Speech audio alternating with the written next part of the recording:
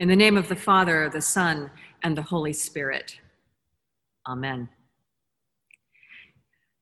Well, here we are coming out of the Christmas season where we celebrated the incarnation, God coming into the world because the world is important enough for God to come down and do just that.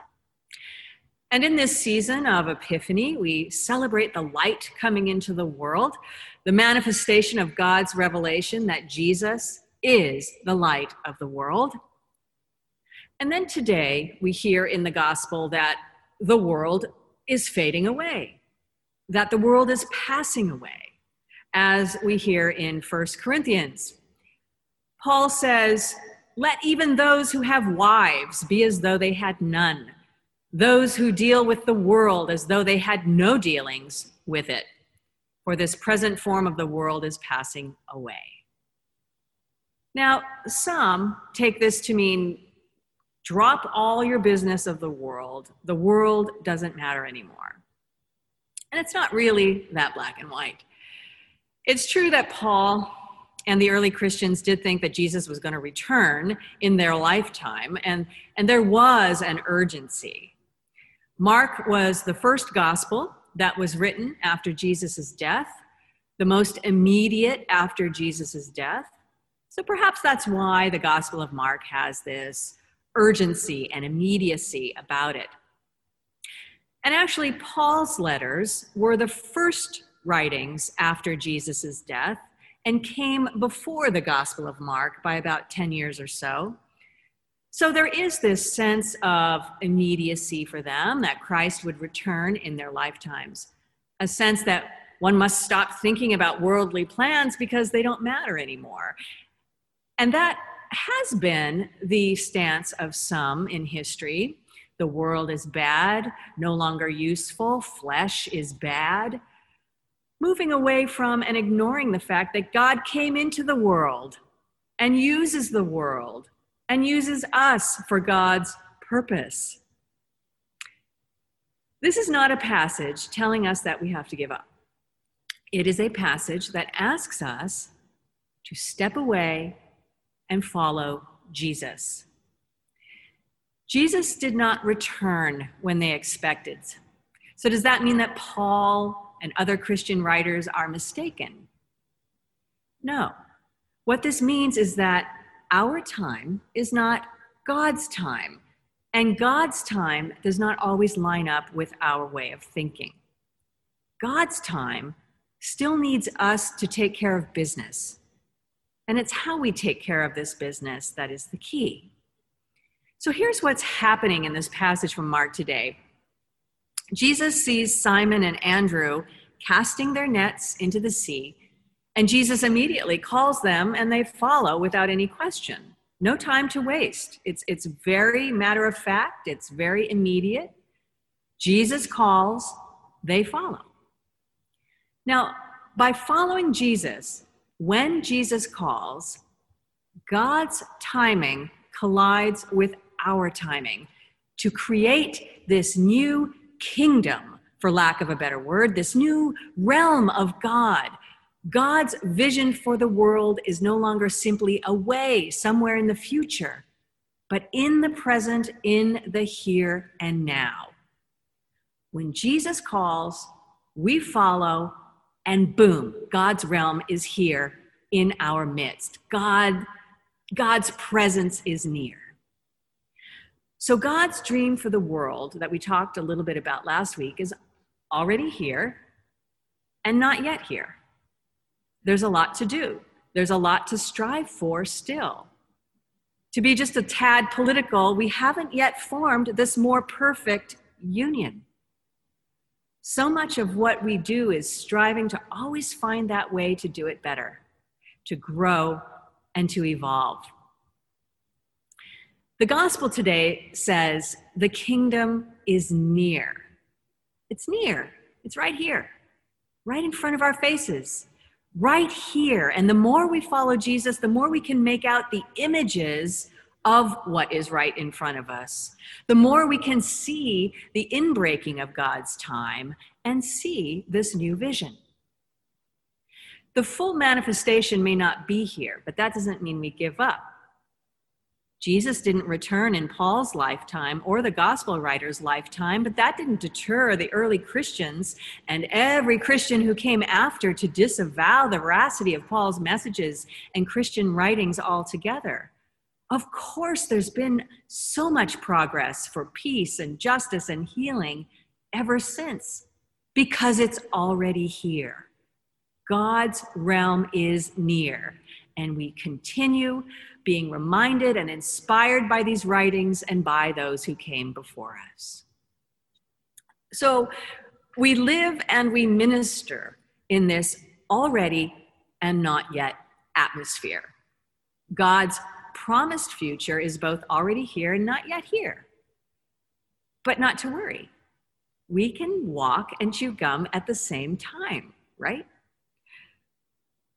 Today we hold our annual parish meeting after this service where we'll do a recap of the past year and look forward to the new year, both at the same time. We acknowledge growth and change, and we look forward to the future. We draw on what we have experienced last year and use what we have learned and experienced to set a path for this new year ahead, knowing fully well, more so than ever, that plans can always change, and they will change. The important thing about setting forth a vision is to try to see the near kingdom of God, to see the outline that is in front of us, and to do our best to follow Jesus in order to flesh out that outline. To listen always to what is happening around us, and then pivot and adjust as needed. Most importantly, to stay committed to the work of the church.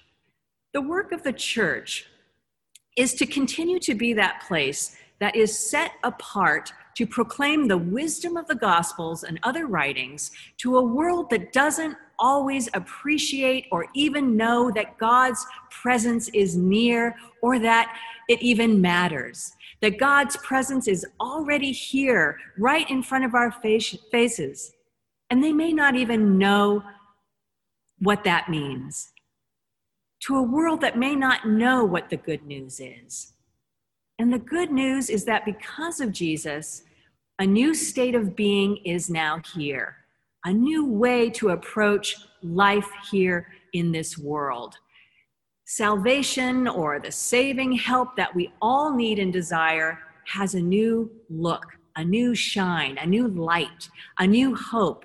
Not just for the future or after we die, but right here and now for the present. The church's work is to help people see this and know this and live this and be healed by this and be transformed by this. As one preacher said, Jesus is the presence of the transformative power of God. Jesus is the presence of the transformative power of God. And with Jesus being the head of the church, and we the body, we are the hands and feet of this presence. Now, there are certainly social service agencies, Rotary clubs, other nonprofits who are usually better equipped and staffed and funded to serve the community. They're probably better fundraisers than we are too. They are non-religious and are sometimes more appealing because of that.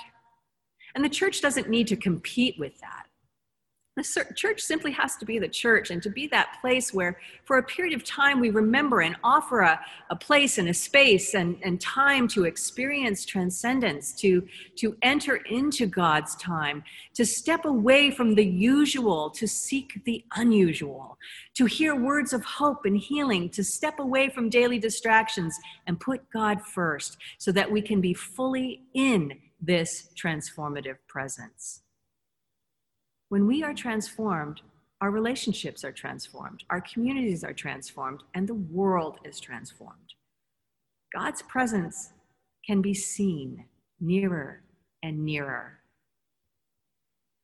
Jesus calls these disciples today at their place of business to take the time to step away and follow.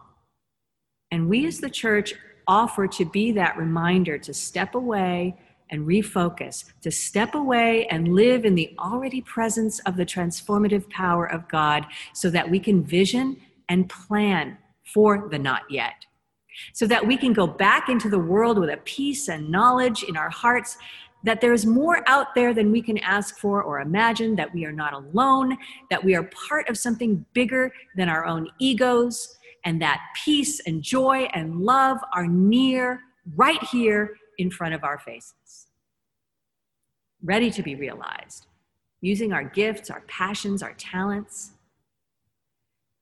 So in a sense, the urgency of Paul and Mark is true. There's no time to waste. We don't have to wait around for the world to end or for Christ to return. The time is now. The kingdom is near. The time is fulfilled.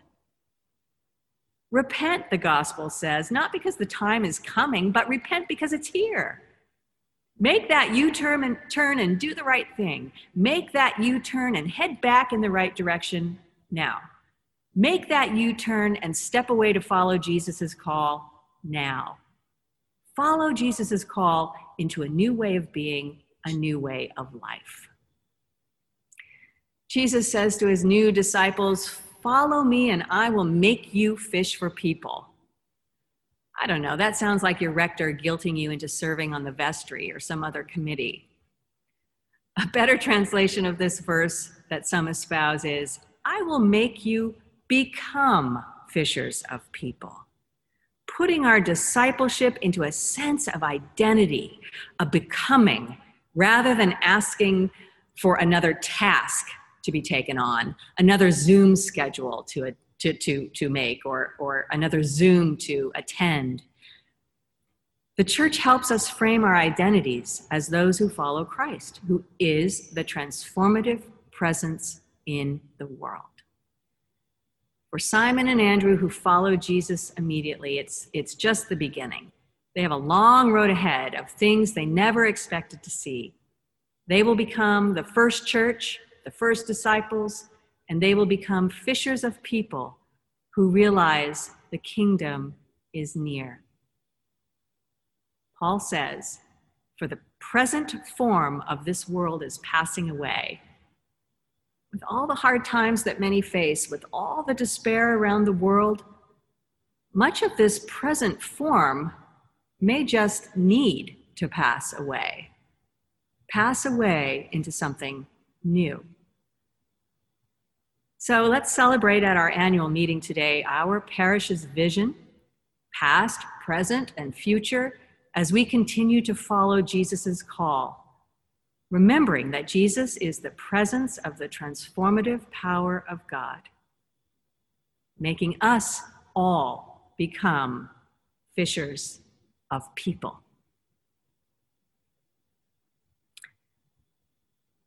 Amen.